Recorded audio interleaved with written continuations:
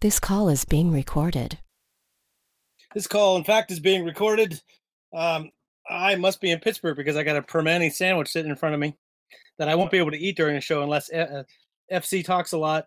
This is your host, Bradshaw Ben. This is your SteelerFury.com podcast for week 5 of the 2016 season. And there was a football game played last Sunday night in Pittsburgh. It was pretty good. Here to talk about it and gloat about his prediction that probably would have come true if the Steelers actually hadn't gotten off to such a big lead. He is FC. He's with us. How are you, sir? Doing pretty well. I do not have a permanente in front of me, but I can't complain. Yeah, well, you predicted 29-0. Was that your prediction? Yes. Almost. You know, I really do think if they hadn't gotten to such a big lead, that shutout might have remained intact a little longer. Because man, Kansas City didn't look like a serious threat to score a touchdown for 2/3 of the game or something. Yeah, I mean that was the kind of performance I expected after the team was outplayed at every level against the Eagles. It was pretty much what I expected. I know a lot of people were very nervous heading into that game, but I actually was not. I believed in the Steelers superstars. I believe in Ben and AB, and I kind of had a feeling that Tomlin and Keith Butler would have the defense, ready to play and breathing fire, and pretty much that's what we got. You got to tip your hat to Vince Williams. Played a phenomenal game. Defense backs were solid. Made plays in space, made tackles in space. Jordan Whitehead did a nice job filling in for Robert Golden. Was a concern, for me, and I know is a concern for you. We both have we've seen the upside and the potential that Robert Golden had since he came out of Arizona. Mike Mitchell is Mike Mitchell. You're gonna get everything he has every game. Ross Cockrell played well. Got to tip your hat to Jarvis Jones. Made some plays. Wasn't surprised. I don't think he's a natural pass rusher, in the NFL, but I do feel that he has a role that he could, be a decent two-down player. He's never going to be a difference maker rushing the passer. He's not an explosive elite athlete. He's not very strong or powerful. He struggles to beat blocks. But the team was prepared, and the team executed. And whenever they do those two things, they're going to be tough to beat. It doesn't matter if it's New England or if it's a Cleveland Browns in the NFL. If you're not prepared, if you don't play smart, fundamentally sound football, you can lose. The other guys get paid, and there's a lot of talented players in the NFL.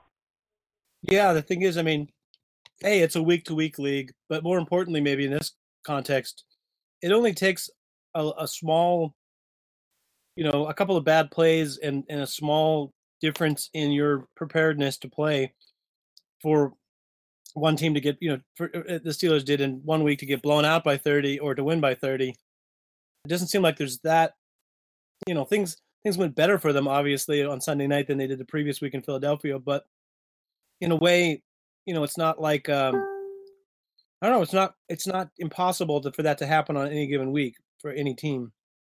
It's funny, like, the rosters are, with the exception of a few teams on either end, pretty close to one another. But, it just feels like Kansas City, not a bad team. And I don't think the Steelers were a bad team getting blown out the week before that either. They just didn't play well, right? Correct. It's a week-to-week league. You had two of the undefeated AFC teams fall last week. I don't think too many people seen the Raiders going into Baltimore and winning. It's not like Baltimore's a fierce team this year, but, still, the West Coast team traveling to the East Coast, blah, blah, blah, blah, blah. You got to be ready to play. And, the Steelers overcame 6 or 7 injuries last week. They may have to overcome 7 or 8 injuries this week. But next guy got to be ready to step up.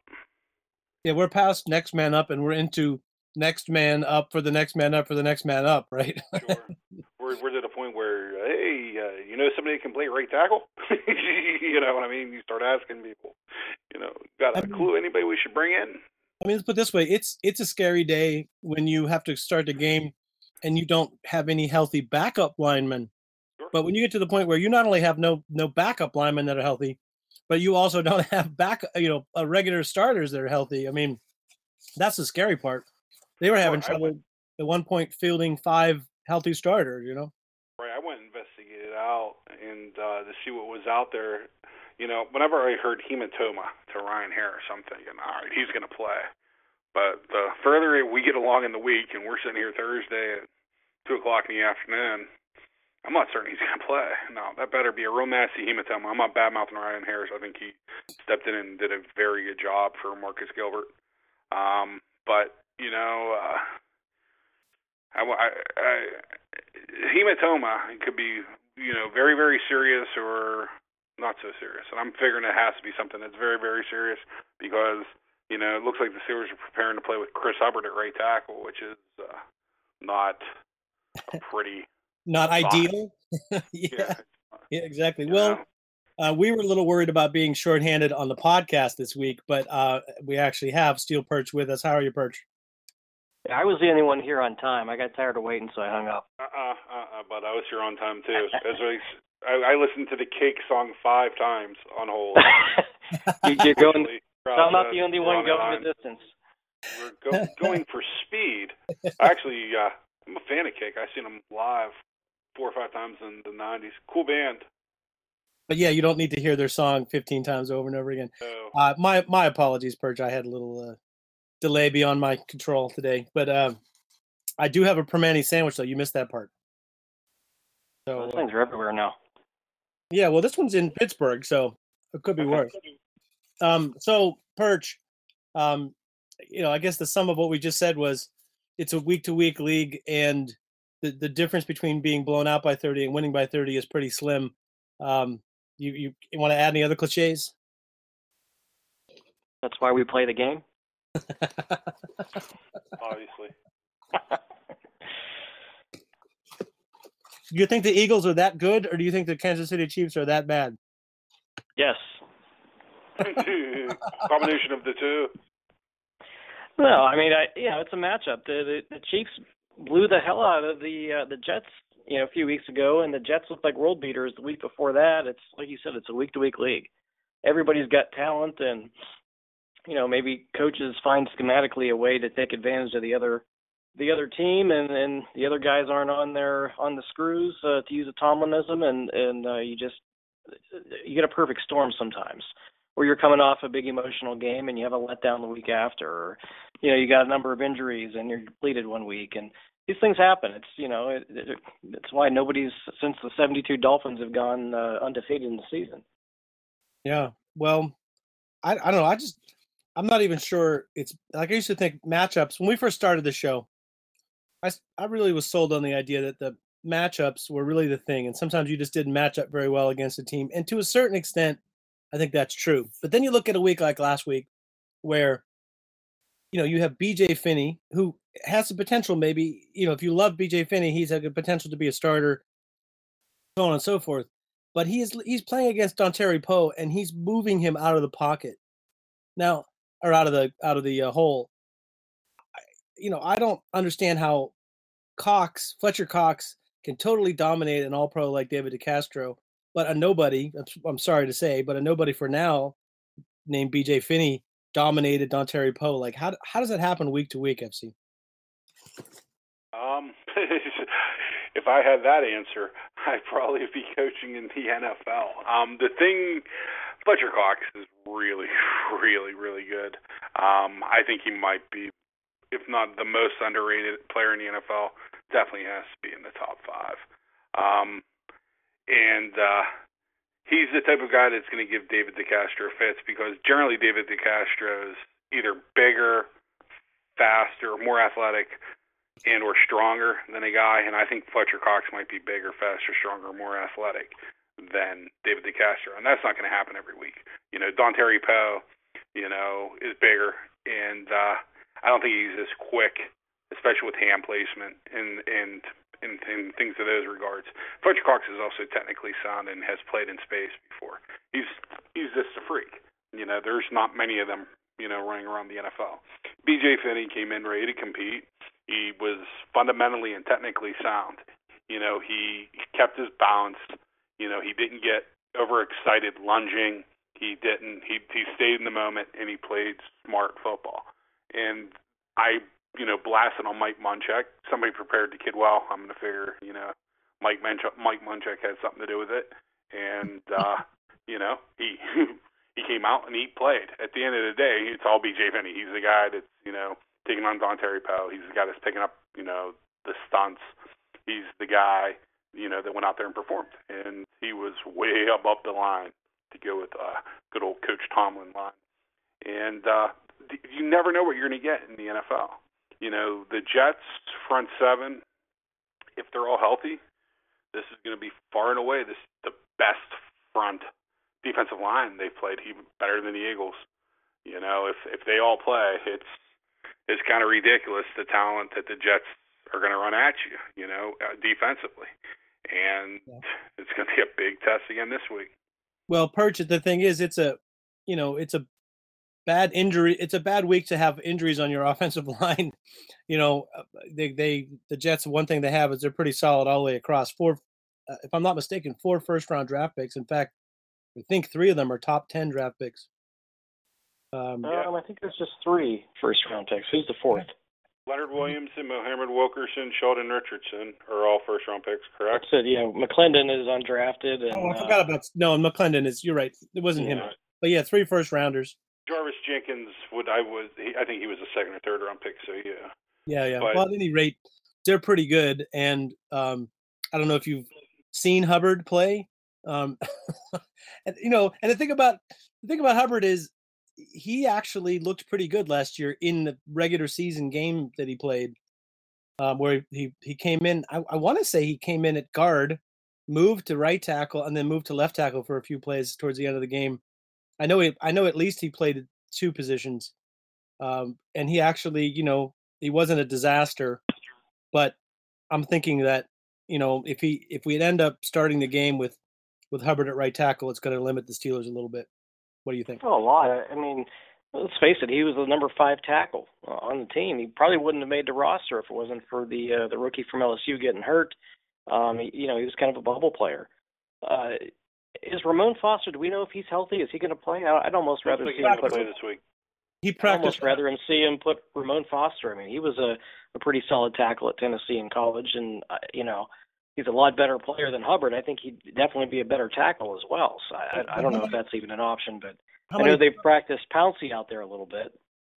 Yeah, I mean, how many pounds ago did Foster play tackle? That's all. My only question is because he was pretty fat in college too. Poor bastard. Talking about fat, when's the last time you remember seeing a 300-pound outside linebacker for a team other than for the Jets? Because Copels was 285. I don't know how many Steeler fans out there realize this, but Sheldon Richardson's playing outside linebacker for the New York Jets. Leonard Williams starts at one end, Mo Wilkerson at the other end, and Steve McClendon's their nose tackle. They start Sheldon Richardson at outside linebacker at 300 pounds. Yeah, that's pretty tough. Yeah, but he's pretty much got his hand in the dirt more often than not. He's basically playing as kind of a base D end. He plays. He's even more upfield than Kevin Green was whenever, in the Blitzburg days. But he will drop out maybe 10 plays a game, and we can say, well, that's just like zone blitz. But tight ends are expected to play and block him in the running game, So that's, he's lining up on the outside, and generally he's playing right beside Leonard Williams, which is hell on wheels to run at. Yeah, it's true. Well, Perch, I know we only have you for a little while, so let me just talk for a second about, just before we wrap up on last week. What did you think? Would you find more impressive the offense's, success with their substitute players, or the defense basically, stopping? You could make an argument that Alex Smith isn't that much worse than any of the other quarterbacks we faced this year. Well, we just completely and utterly stopped what Kansas City was trying to do with, missing some players. Crazy. Yeah, and I think that probably the defense was a little bit more impressive, but you get some of these quarterbacks, and we're going to face another one this week that kind of limits what they can do. I don't think we're going to face a quarterback this week or Alex Smith last week that you're really that worried about the guy beating you deep down the field. And if you can kind of take away some of their quick hitters and eliminate the yard after catch stuff, you can make those offenses one-dimensional. And the Steelers have done a really good job of stopping the run too.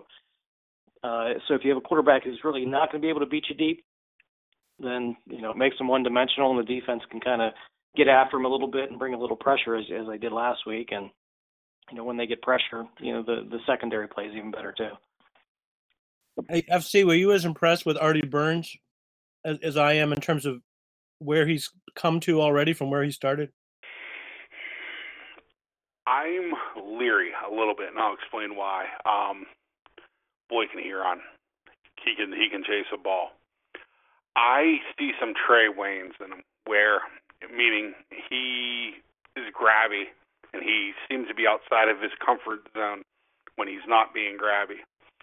If he can realize that he has speed and he has length and he can mirror and he has the makeup speed to break on balls, I think he could be very good.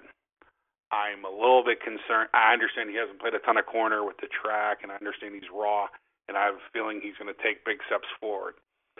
But I am as optimistic about Artie Burns as I've been for any Steeler draft pick in a long time.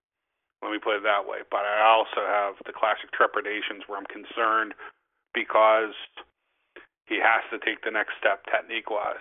And that's not something that that's athleticism. It's going to be sitting there and just working your craft. He should buddy up with Antonio Brown and just have AV try to break his ass down running routes. And Artie Burns needs to realize that he needs the foot quickness, and after 5 yards, he got to get the hands in a little bit. But yeah, I'm a big fan. So Perch, here's my prediction. You can tell me if I'm crazy. My prediction is that by the time we face the New England Patriots, that job that Justin Gilbert was doing last week against Kelsey, that'll be Artie Burns' job against Gronkowski. To me, he's the only guy we have that can do that job against him, and it's sort of like the Cortez Allen role from a few years ago when we slowed down the Patriots that day. I think that's kind of why they drafted Sean Davis too. Basically that role. He's a hybrid player. They feel okay about him at safety. They feel okay about him at corner. When you get those big athletic tight ends, that's kind of what his role is. I think Burns is going to strictly be an outside guy. I don't think they're going to move him inside and have him match up with tight ends where he's, the weakness in his game right now is physicality. He's not a great tackler. He's not, that great at jamming guys at the line just yet. He is an outstanding athlete. He can run and he's got some natural cover skills. I think he'll be exclusively, he's Ike Taylor. He's going to be the long, lean, speedy guy on the outside that's going to cover, your ex-receiver. Well, but the thing is, here's my argument. My argument is that New England is basically an inverted team from the way most teams run. Their best receivers are inside. So the problem is if you get in real matchup problems with Gronkowski, particularly in the red zone, because you got a linebacker on him, and then he starts in tight in a sort of a running formation, and then he moves outside to the outside. We've never had a guy who can go out there with him and cover him. And my argument would be, Sean Davis or Shazier, I'm not sure they have the man-to-man skills to be able to stay with a guy like Gronkowski. Whereas Burns, I think that's the one skill that he has that's really outlier right now. I don't know. I mean, you're right. He probably will stay outside, but I would sure like to not get in a situation where we get out-schemed and they have their two best receivers with our worst cover guys. Like that to me is a problem that almost everybody runs into with New England that you can't fall into. You got to remember he's a rookie, though. I don't think they're going to greatly change his role week to week and mess with him mentally. They want him to be confident in doing one thing right now this year, and that's going to be, go on the outside, run fast, cover the fast guy, and and any other things like that. I think that's what they prepared Sean Davis for. Robert Golden should be back by then. That's a role that he's filled the last couple of years. I would suspect those two guys would be your primary culprits on Gronkowski. Yeah, I just remember Gronkowski splitting out wide and, having like our third string linebacker covering him one-on-one in space. That's like when that's a good time to call timeout. if you're deep. I more remember him splitting out wide and nobody going out to cover him and him just walking in and catching touchdown passes. Yeah, also bad, right? Burns, by the way, guys, leads the Pittsburgh Steelers in pass breakups in 2016. I don't know if you knew that. With 4, which is not like 5 a game or anything, but still pretty good. So let's move on to this. Talk about this week's matchup for a minute while we have Purge. I'm gonna say I usually, every year on the schedule you look at some teams of the Steelers just don't seem to be themselves against that team. The Ravens I think is one. One time since Ben has been quarterback have we really looked like our normal personality for the rest of the year in the Ravens games. That was 2007 when they were bad.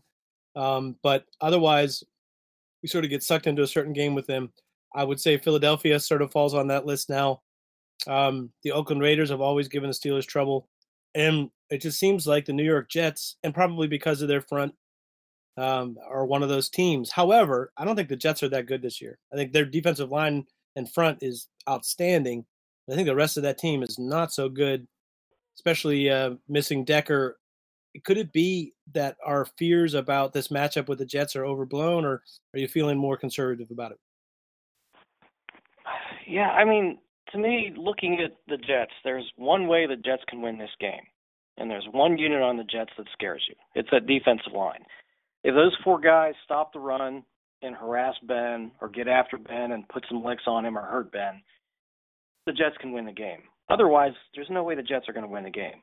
I mean, if you look at what the Jets do in offense with Fitzpatrick, it's dink and dunk. He either dumps it off to the running backs, Forte or Powell, and then he's got the slot receiver, Inua, who catches all the passes. Everything he's trying to throw deep this year, much like last week, you got a quarterback who can't complete anything down the field even with Decker, and I think Decker's out for this game, and Brandon Marshall.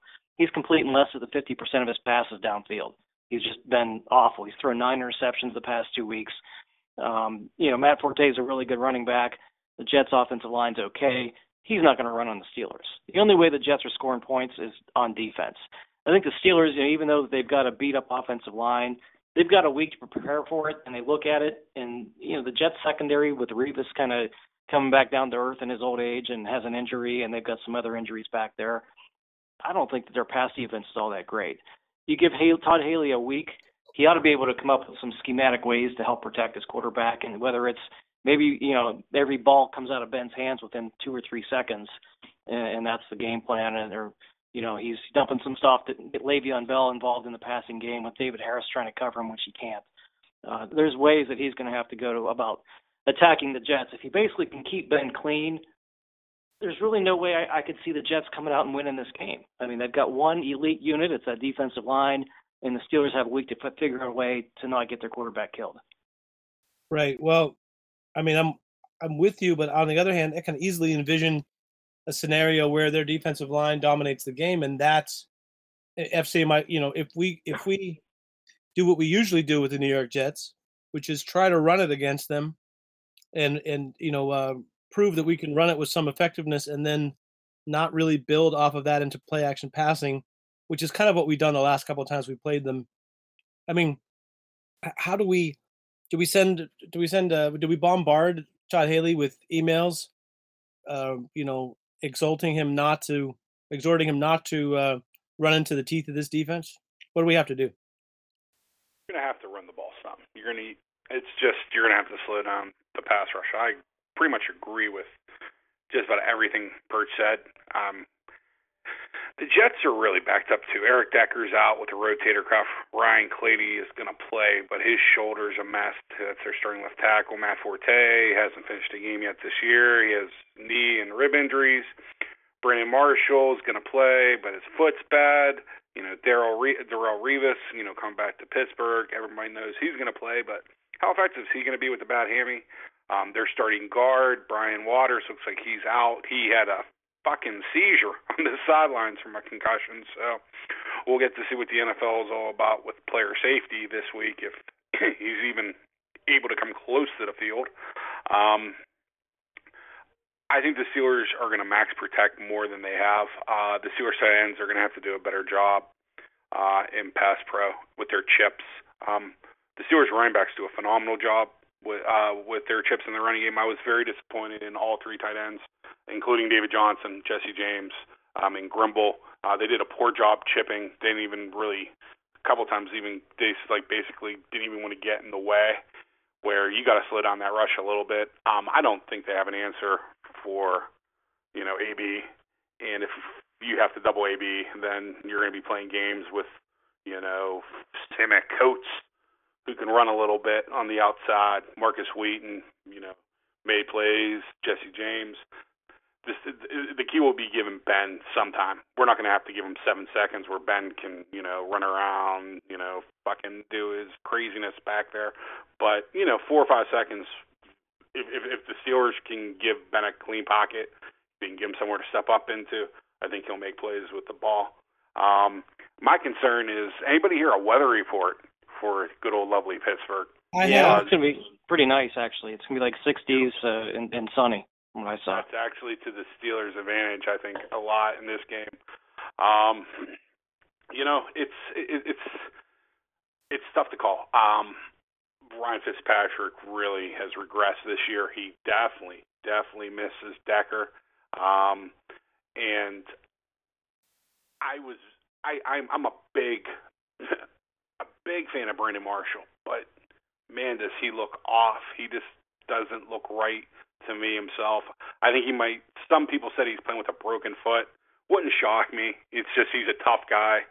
He's really batshit crazy, literally batshit crazy. And, sometimes those guys, they won't, back down. They'll play. If they feel they can walk, they can break it into a jog, give me the needle, I can play. And as much as you admire that, it's just, I question now if it might be coming a little bit at the expense of the team, because he really wasn't effective. The Jets have two massive tight ends in Brandon Bostic and Kellen Davis. They don't scare me. I mean, my main concern last week was what happens when they get Kelsey on Vince Williams in coverage. And, well, Vince Williams showed you the famous thing. I don't run a fast 40-yard time. You give somebody a ball and you have me chase them. All of a sudden, I become a 4.55 guy. And he looked like he was shot out of a cannon several times last weekend. He ran down Spencer Ware. Spencer Ware literally ran 4.3 at his pro day. So yes, he did. That is the famous thing where I don't run fast unless I'm running for somebody or running away from someone. Just say if the cops are chasing you. Exactly. I didn't want to say that because, this was Talib, not politically correct. Aqib Talib's mom would be after you. Hey, Perch, you got to go here just a minute, so let's skip ahead for a second for you. How do you see this game working out? What do you think is going to happen? I think the Steelers take a little bit more of a cautious approach on offense, just to get the ball out of Ben's hands as quick as possible. I think that the running game is probably going to be an exercise in futility to some point where, they're going to have a hard time getting their running back through the hole. But I do think that they will, be able to dink and dunk their way down the field. I think the Jets will gamble a little bit and maybe leave Sammy Coates solo cover to roll coverage to AB, or maybe leave Revis on AB one-on-one. Either scenario, I think the Steelers bust some more chunk plays, some 20 and 40-yard plays downfield. I just don't see Fitzpatrick in that offense doing anything, really, against the Steelers. Not that our defense is great. He's been 9 interceptions the last 2 weeks, looks horrible, can't throw the ball downfield. Other than throwing to his slot receiver, has done next to nothing all year. I think the Steelers, conservative game probably won't be lighting up for 30 this week. I'd put the Steelers something like, 24-13, somewhere in that range.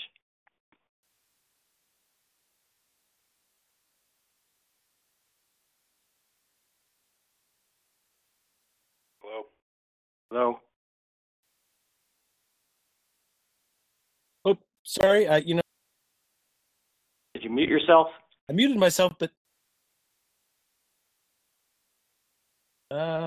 sorry. I'm sorry about that, Perch. I muted myself. At any rate, Perch can't hear me anymore. But thanks for joining us. But I know you were tight on time, and also apparently it's going to be a struggle to get Perch back again. But we will soon. Hey, FC. Now that we lost Perch, we're going to have his stand in for a second. We have a question from Mr. Greek Steel in Toronto. Are you not still hungover from partying for 30 hours straight after the other night? No, I'm ready for this one. Okay. You were not at the game, were you, for the Blue Jays game? I was very close to going. I had to give those tickets up, very regrettably. Good game. You guys watched it, I guess, huh? Oh my! Blue Jays are my second favorite team. I know, Attaboy, we hate people that say that. Yeah, I met a bunch of kids from Toronto, and I just phenomenal young men. So I started, becoming a little bit of a Blue Jays fan about 3 years ago. And yeah, Kevin Pillar is probably one of my favorite players, Major League Baseball. And how can you not like Edwin Encarnacion with the one arm up when he does his home run thing? This is a phenomenal team. Carries the Perry, yeah, and plus we got Russell Martin Liriano for the Pittsburgh connection. Yes. Josh Donaldson, Aaron Sanchez. How do you guys feel about Joey Bats? You guys hate him? I love him. He's a former Pirate. He's actually a Pittsburgh connection exactly. too. He was. Yep. Well, Robinson Diaz, we traded him for. Is there going to be any incident between him and Odor this afternoon? Probably not in the playoffs, but wouldn't mind seeing it. Neither would I. Well, I would like to just keep talking baseball if you guys really wanted to, but you talk about Phil Kessel winning the Stanley Cup, but no. There you go. Congrats. Oh, so wait, are you guys are with me though that Phil Kessel's tweet during the Canada Cup or whatever they call it these days, that was awesome, not bad, right? Oh, I thought it was great. I think it was a pure, I could see, that's like a Mark Messier type thing. And before anyone says, it's just like, you're pathetic. United States, you're fucking pathetic. You have better players that you didn't select because of politics. You're pathetic. And it was true. But Canada, it's their game. I mean, let's stop bullshitting. It's their game. They rule. They do. It's like American football. I mean, no offense to the CFL, but fucking Canadian hockey players rule, man. Their third team probably could roll any other country. Yeah, we're sending out Boyd Devereaux. It's like the second team almost did. I mean, it was close. Yeah. They had a shot. Anyway, so Greek, let's talk about your Pittsburgh Steelers for a second. First time we get to talk to you this year. What's your take? This week, my take is the Jets are. When I think back at history, Steelers Jets, those are always tight games. So I don't know. I guess we'll see. I mean, I like them at home, coming off a big win. Hopefully, there's no letdown there. Yeah, I would like to think that the leadership on the team can say, what happened in Philadelphia is what happens when you start taking yourself too seriously, or you let down, you let up. Is it a let down or a let up? That's a real good question. But against Kansas City, if we play that same way, we can beat any team like that, would be my argument if I were a leader on that team. But anyway, I guess it could happen. FC, how much do you think history plays into this in terms of the thing I was talking about where we always seem to struggle with the Jets front? See, it's not the Ryan boys running this defense. And I like Todd Bowles, and he runs a 3-4, but Todd Bowles he blitzes, but I don't know. I really don't, because I thought about it and I was like, I kind of agree, kind of disagree. It's like I don't have too big of a book on Todd Bowles. I watched the Jets play a few times last year. I was impressed with him. And then you have to like what he did in Arizona before that. But I guess I'm going to, after I watch him, this week and see what they attempt to do, it's injuries. Both teams are they could be depleted with injuries. I mean, like, basically the Jets could be missing 2 offensive linemen, basically, with Waters. I think Clady's going to play, but I really question if he's going to make it through the entire game. And obviously, for those who don't know, the Steelers just announced that Chris Hubbard's going to start at right tackle. Everybody else is going to be the same. Pouncey at center, DeCastro at right guard, Villanueva at left tackle, Ramon Foster at right guard. And they just announced that, according to CBS Sports, that Chris Hubbard's going to start at right tackle. That's coming out of the Steelers practice. Wait, hang on a second. Finney is not going to play. Foster is going to play. Yeah. Now, Foster's back. yeah, this makes I don't mind Foster playing. I'm just confused as to why we're going to have our one of our top, say, 6 or 7 offensive linemen sitting on the bench while we have the worst offensive lineman we have on the roster starting. That doesn't make any sense to me. I understand. I'm just, I remember complaining about Kedrick Vincent being on the bench for a long time, and he starts one year, had a phenomenal year, and goes on to start in the NFL for 3 or 4 more years. I have no answer for you. And here's a question: who's the backup? We have one backup healthy. Right. I think they're going to bring the kid off that's terrible from Bloomsburg, Feigler, I believe his name is, off the practice squad. Okay, but wait, if you do that, I'm sorry, Greek, I'm getting away from your question, but if you do that, who do you cut? Who do I think they're going to cut? Yeah, they just brought back Jordan Phillips. Maybe they'll cut Richardson. No. They cut Richardson already. He's gone. Right, he's on the practice squad. You're right. What player are they going to cut off the?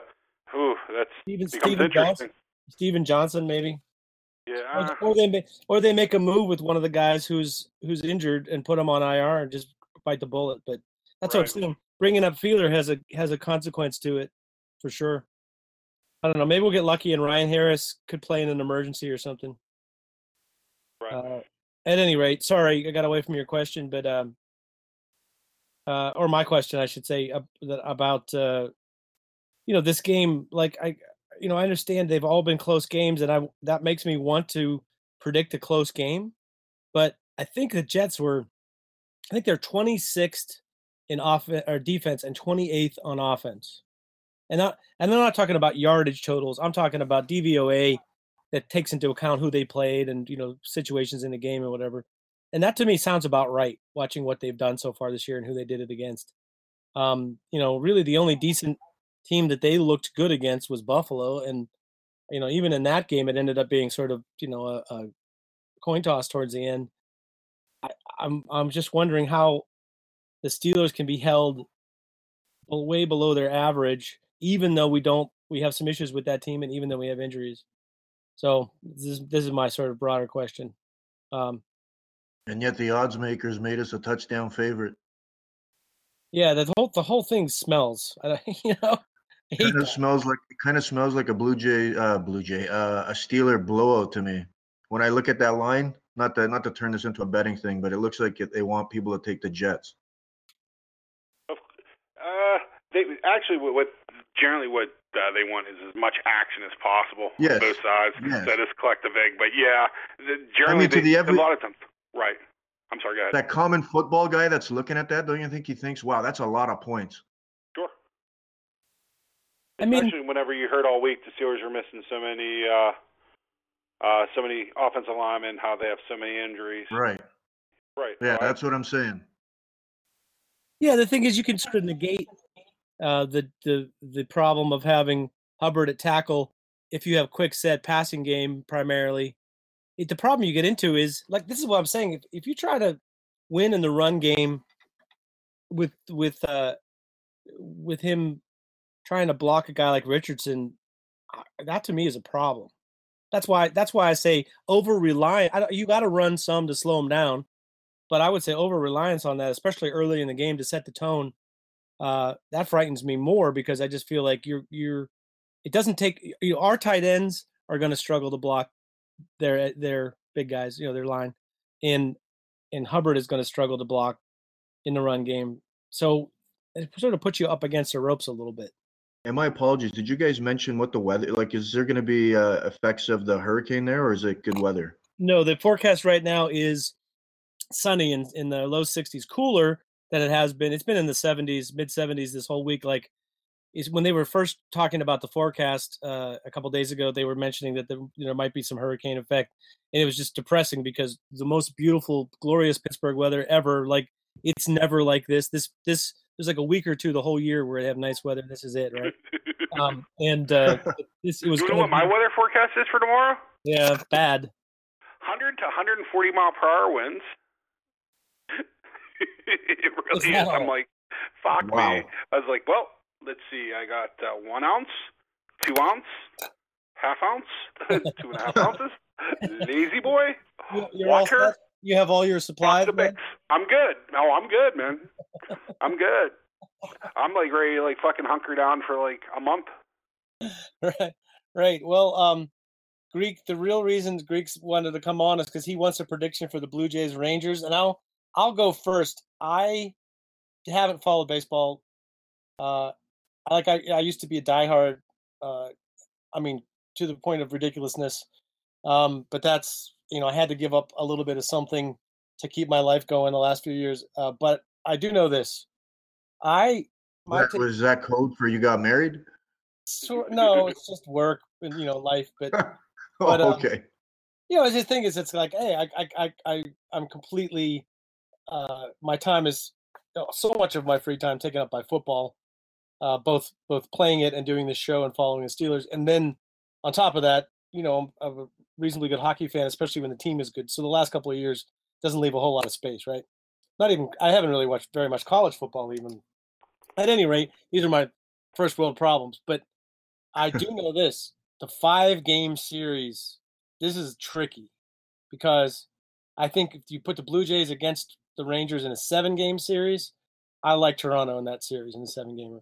In a 5-gamer, all it takes is sort of like, one game where you have a letdown from your win in the wild card, and it gives that other team, they have home field and the fact that they're coming in hot and rested and all lined up for you. So to me, Texas, their flaws that might be exposed in a long series, 5-game series, I think favors them.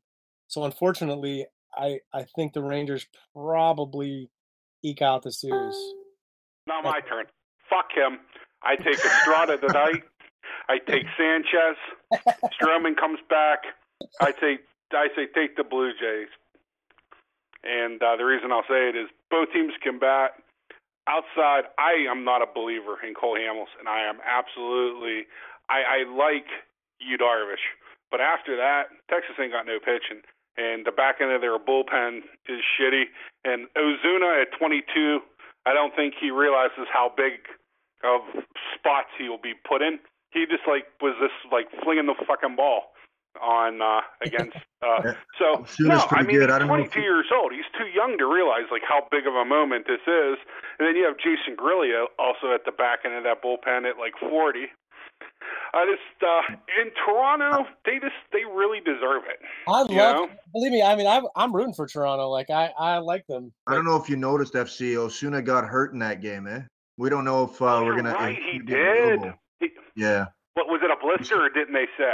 No, it's a shoulder thing, but he said he felt a slight stretch. They're not even saying if he's available tonight. He may be, he may not be. Really nails. Do you see that they arrested that guy that threw the thing on the field? Well, they put out this guy's picture. He's everywhere. He's murderer number 1, and apparently it may not be him. They're saying there's word that it may have been some girl there. Well, because they're throwing some media guy under the bus. Well, he even got his name and shit. Pagan. Yep. That's today's world. That's today's world, right? With social media, you get a picture out. Wow, man, guys are on this guy. They've ruined this guy's life, whether he did it or not. Didn't they learn from Bartman? Exactly. Yeah, he turned himself in, I would like to say. So Bartman did this guy's act. I don't know if this guy did it or not. This dude's looking he did, but it's not good enough. We got to lynch this guy. You know what? If I was a Toronto fan, at the end of the day, I was like, well, he's by any means necessary. I'd buy him a beer, but that's just the way I roll. Sorry. Look at it this way, man. The guy's punished enough by being probably being a Toronto hockey fan. So, right. he has to Low suffer blow, enough as it is. low blow. Yeah, Phil Kessel says hi, by the way. The So Austin Matthews says, "What's up?" the thing is, all this talk about the Toronto Texas series, San Francisco's winning the whole thing, man. It doesn't really matter. Madison Baumgartner. They're gonna trot out Baumgartner for games 3 and 7 for the next 2 series, and How bad you got to feel for Syndergaard? He had 10 fucking strikeouts through 5. They wouldn't. The Mets just really couldn't. I was just like, wow, this is a shame. It was so far both baseball games. I'm not a big baseball fan. I would say both baseball games have been great. I also happen to win $10 off them. Thank you, DraftKings. You guys know Syndergaard was a Blue Jay, huh? I do. R.A. Dickey, wow. Yeah, that's the deal. Well, just remember, you guys got Jose Bautista for nothing. We basically waived his ass. So Encarnacion for nothing too. Right. He was a throw-in in the Scott Rowland trade. Throw-in. Yeah. Well, at any rate, Texas or yes, Cincinnati, yes, sir. Well, at any rate, since I think we've alienated all of our football audience, no, we haven't. Sorry, boys. only the non-Canadian ones. Yeah, sorry about that. That's okay. So, Greek, Don't be the least bit sorry. Give me a score prediction for Sunday. I'm gonna go with Steelers 27, Jets 14. 27-14 from the Great White North. Thank you. Now go. I think you need to commence your drinking because the game is not that far off. Okay, sounds good. Take it easy, boys. Okay, thanks, Greek. Hey, FC, let's just quickly round the league. We're through the quarter poll. We said at the first week of the season, the first podcast, that after 4 weeks or so of the season, that we'd reevaluate what we think about the way that the team's set up. What are you thinking now for at the end of the year? Who are the best 4 or 5 teams? End of the year, best 4 or 5 teams. Just thinking through this because I don't want to second guess.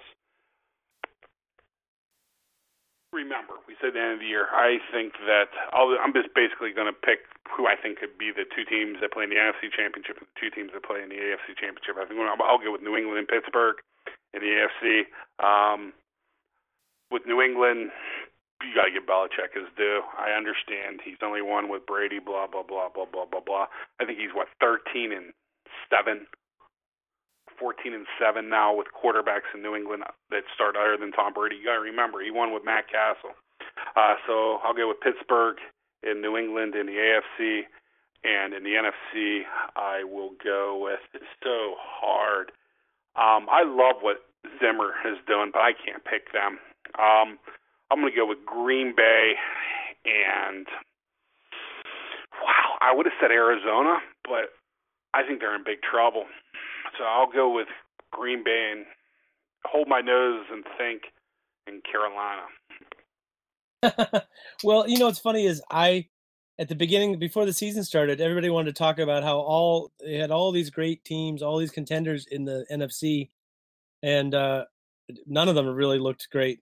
Dallas and Philly look as good as anybody in the league, but it's hard. I think right now I'd say Jason Garrett's coach of the year, and I really struggle to say that because of the jobs that Mike Zimmer and Bill Belichick have done. With Belichick winning with 3 different quarterbacks already, and Zimmer just lost your starting quarterback. I'm sorry, we just got a call. We just got a call here from initial D Peterson from Philadelphia area. He wants to talk with you for a second. He took Doug Peterson inherited a very, very, very talented team, and I think he's a good coach. I'm not taking, and you got to remember, is probably one of the only 3 people, that are from the state of Pennsylvania that thought that Carson Wentz is going to be worth a fuck. You and I.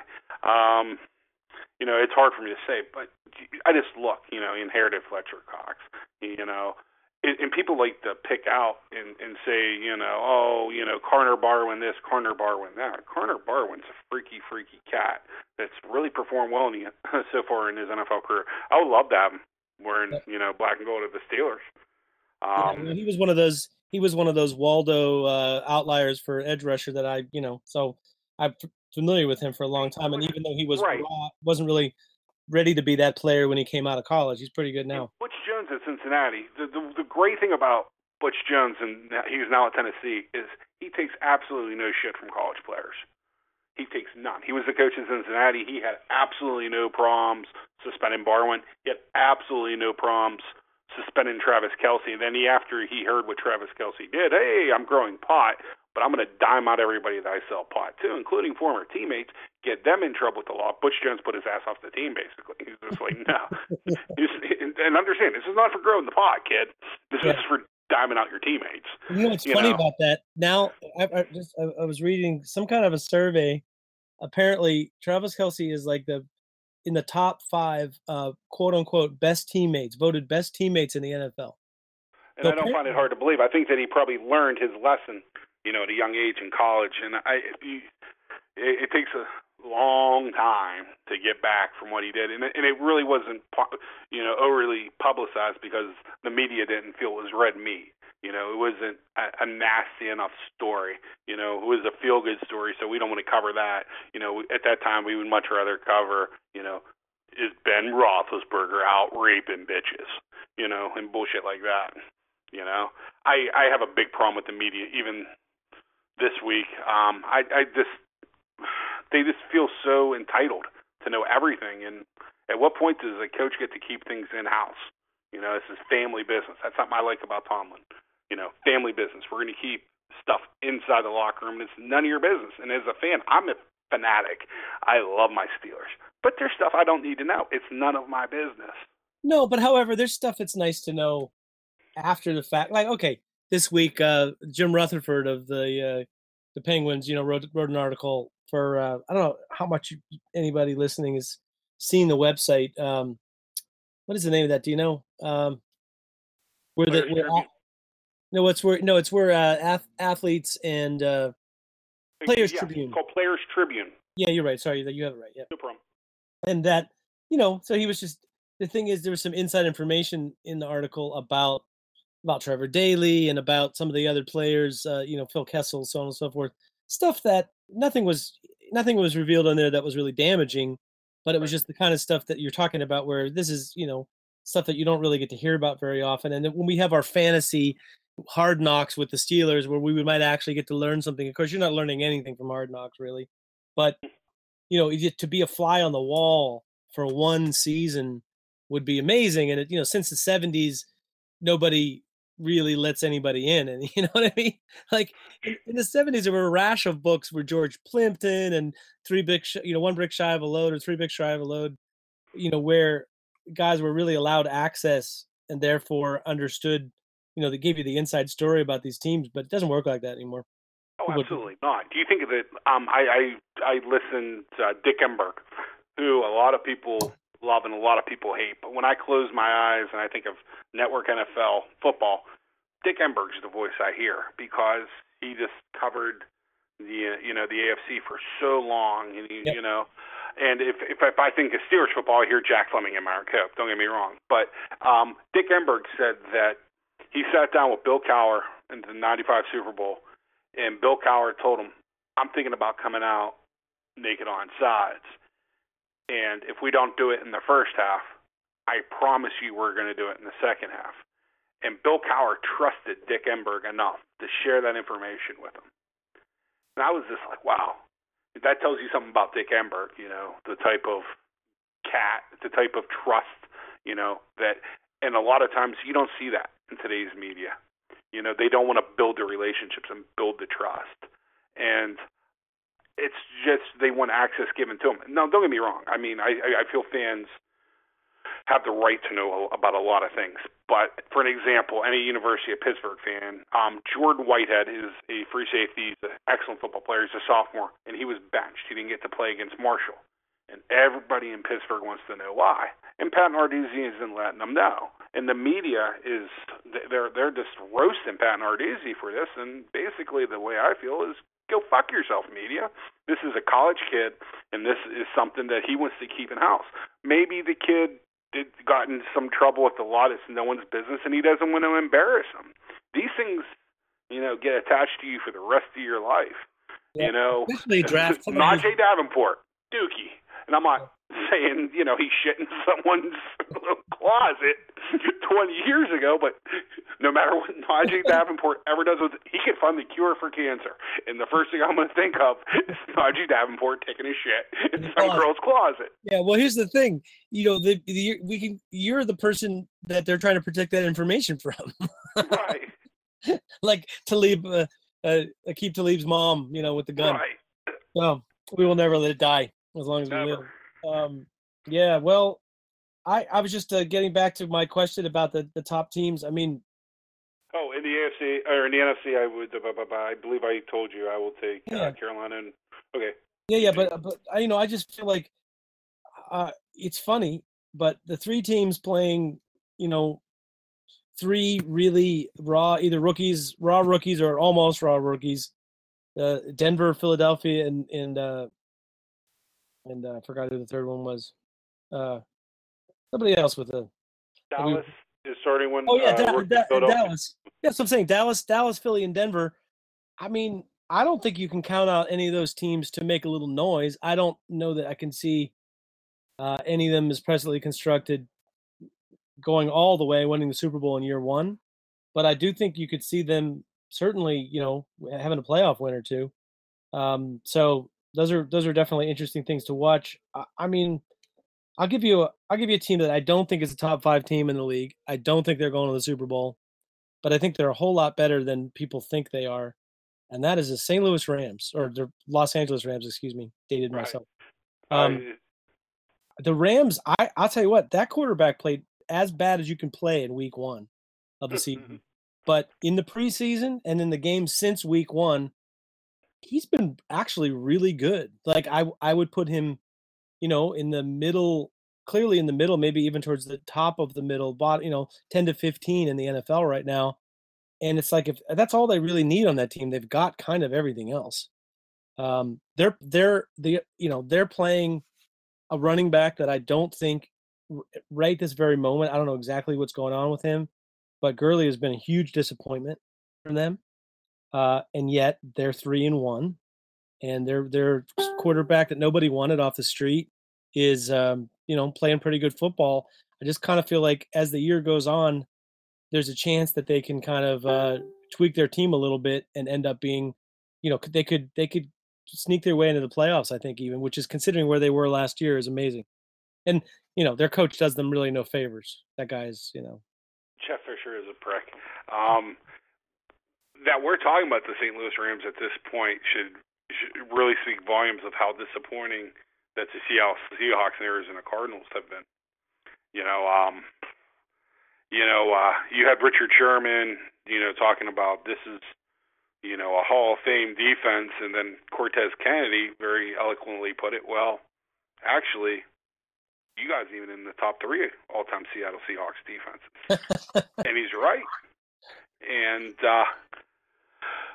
I give the Rams a ton of credit. And the funny thing is, the Rams are winning with Ron Earhart, Bill Cowher, up to Mike Mularkey game plan, where they're just keeping it simple, giving the quarterback 2 to 3 options, quick reads, moving the pocket. Yep. They got, I'm not too surprised. I looked at Todd Gurley and I didn't see a future NFL star. I see him play every single college game, and he was a man among boys in the NFL. He's a good back. He's a very good back, but his skill set doesn't necessarily translate very well to the next level. He's not a back that made people miss. He was a back that completely outran people or he ran them over. We're not going to run over many NFL safeties. And there's a lot of NFL linebackers who can actually run with Todd Gurley, post knee injury, even before the knee injury. So, but I feel like that team, if they let go of their preconceived idea that Gurley, because he's this high pick, needs to, be the bell cow and fed the ball, the more carries they give to Benny Cunningham, or more snaps, because he's pretty good in the pass game too, I think that improves that team greatly. Like that to me, they could take a big step on offense with that. But how much respect, warranted or unwarranted, do you believe that Todd Gurley gets by being on the football field for the Rams? Does that automatically, pull you out of cover two, or are you automatically putting a safety up in the box? If the answer is yes, are you still doing that for Benny Cunningham?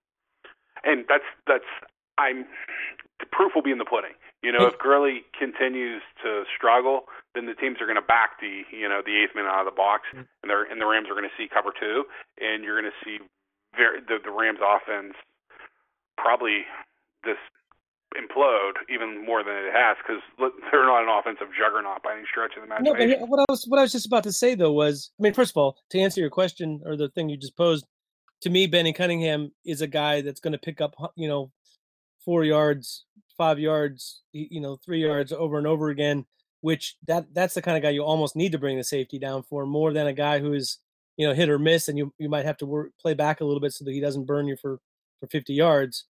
So on one hand, some of those, like, the difference is if you're facing Jerome Bettis, you're really going to try to pack it in. If you're facing Willie Parker, you might not want to have everybody up on the line. You know what I mean? I do. But the other thing is that the Rams, basically they shut down the Seahawks offense and the Cardinals offense, and they won in a shootout over Tampa Bay. Like, I'm only saying, I look at what they've done, and I look at who they have on the schedule coming up, and I just feel like that's a little sleeper team that we've spent way too much time talking about them compared to how good I think they actually are. But they're leading that division right now that has two teams that were supposed to be Super Bowl contenders, and they beat both of them already. So We shall see. At any rate, I just wanted to add that little bit. Our pick segment, or our Around the NFL segment, brought to you as usual by Chico's Bail Bonds, Little Baby Jesus, Joe Boo, the Toronto Blue Jays got it through the bottle onto the field, and Permanis. Oh, by the way, one last baseball question. Which managing decision was worse? Not using the best relief pitcher in baseball for an entire game that you lost, that's a one-and-done game, or pulling your pitcher who's, been dominating and, pulling him after 7 innings? Because I thought both those decisions were bad. They were bad. There's like a book during the regular season where you don't put your closer in until you have the lead on the road, and that would explain why Buck Showalter, who I'm not a really big fan of as a baseball manager, but I actually got to meet in person, and he's just magnanimous. He's just awesome. He's a great human being. You can tell that he loves baseball and he loves his guys. I didn't agree with the decision. There's no way that I pull Syndergaard, so I'd fire Terry Collins over that. Well, the other thing wasn't just that Showalter didn't use Britton because he was saving him for a save situation, but he played his infield in without walking Encarnacion. Like, that's the other thing that was like, what? Because if you're going to do that, if you're going to leave your guy in who hasn't looked all that sharp, I don't know. It's just sort of, as pointed out to me, Jimenez owns Bautista too. So at any rate, I'm not sure Jimenez owned anybody that night. You could just tell from the first 2 pitches that he threw in the game that it was not happening for him. So at any rate, hindsight, we all have it. Moving on to this week's game against Pittsburgh Steelers and the Jets. It's a 4-star matchup, but only because the Steelers are in it. The Jets were supposed to be good. I'm not super convinced. I'll go first. I mean, I don't know whether to look at this analytically or to look at this like emotionally or what. I feel like from an emotional standpoint, there's a possibility of a letdown, and it does seem like the Jets are a team that we seem to play a certain style of football against that keeps it close. That keep it close thing, we're really going to test that mantra this week, because I think on one hand, the offensive mentality this year and ramping up towards the end of last year has been really much more attack oriented. But there's still that sort of a question as to whether they can overcome that play it close mentality. But I just think the Jets have so many holes that I find it hard to believe that the team that scored 40 and probably could have scored 50 last week against a team that I would say, I think the Kansas City, the better team than the Jets at all levels of their football team. So it wouldn't surprise me if it's not quite the big blowout of last week, because a lot of things have to go right for that to happen. But I would say that I think it's a mistake to think that this year's Steeler team, even with a backup on the offensive line, to imagine that team with Antonio Brown and Le'Veon Bell is going to score less than 30 against a team that's not as good as the team that they could have scored 50 against in better weather conditions this week, in theory.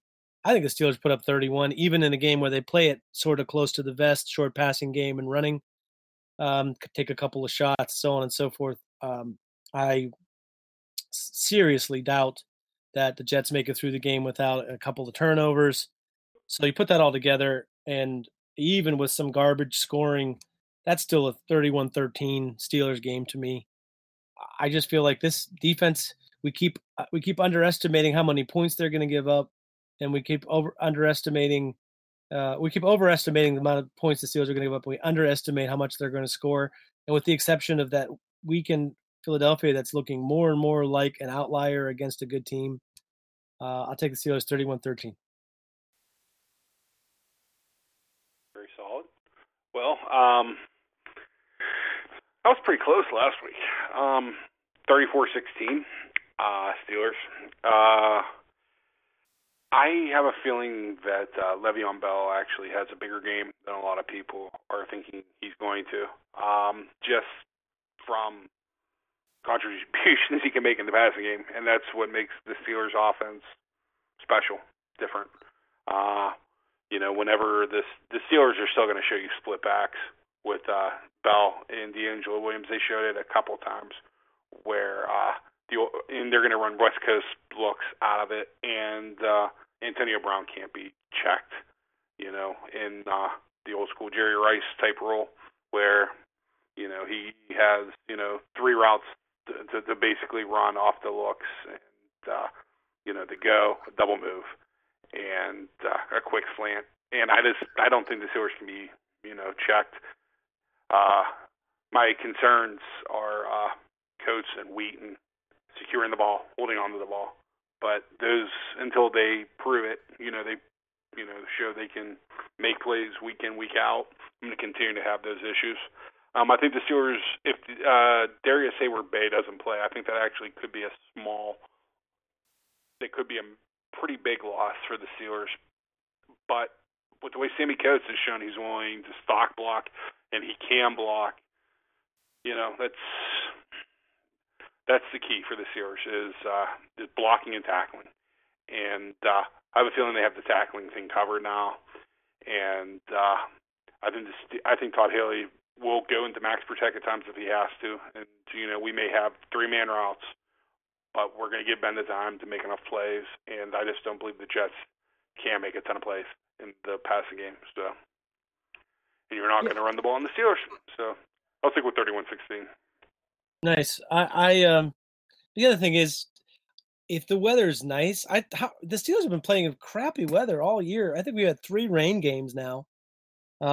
So it kind of feels like it would be, sort of such a relief to, it's like we have our big 3 back and the weather is nice. It just feels like a day where, maybe there could be some real offense without having to feel like it's, it's restricted a little bit. Even though they didn't look that restricted, it still doesn't help to have nasty weather. So maybe we'll get lucky and have some nice weather.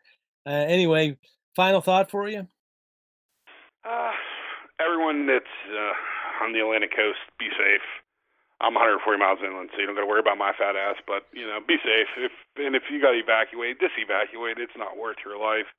And if you have pets, bring them with you. Don't be a fucking scumbag. That's it. Yeah, that's pretty good advice about pets, especially. But I'm telling you, man, even 140 miles inland, the high winds are no joke, man. They're saying that this could be 10 times stronger than Hurricane Hugo, and Hurricane Hugo actually wrecked everything around where I'm at right now.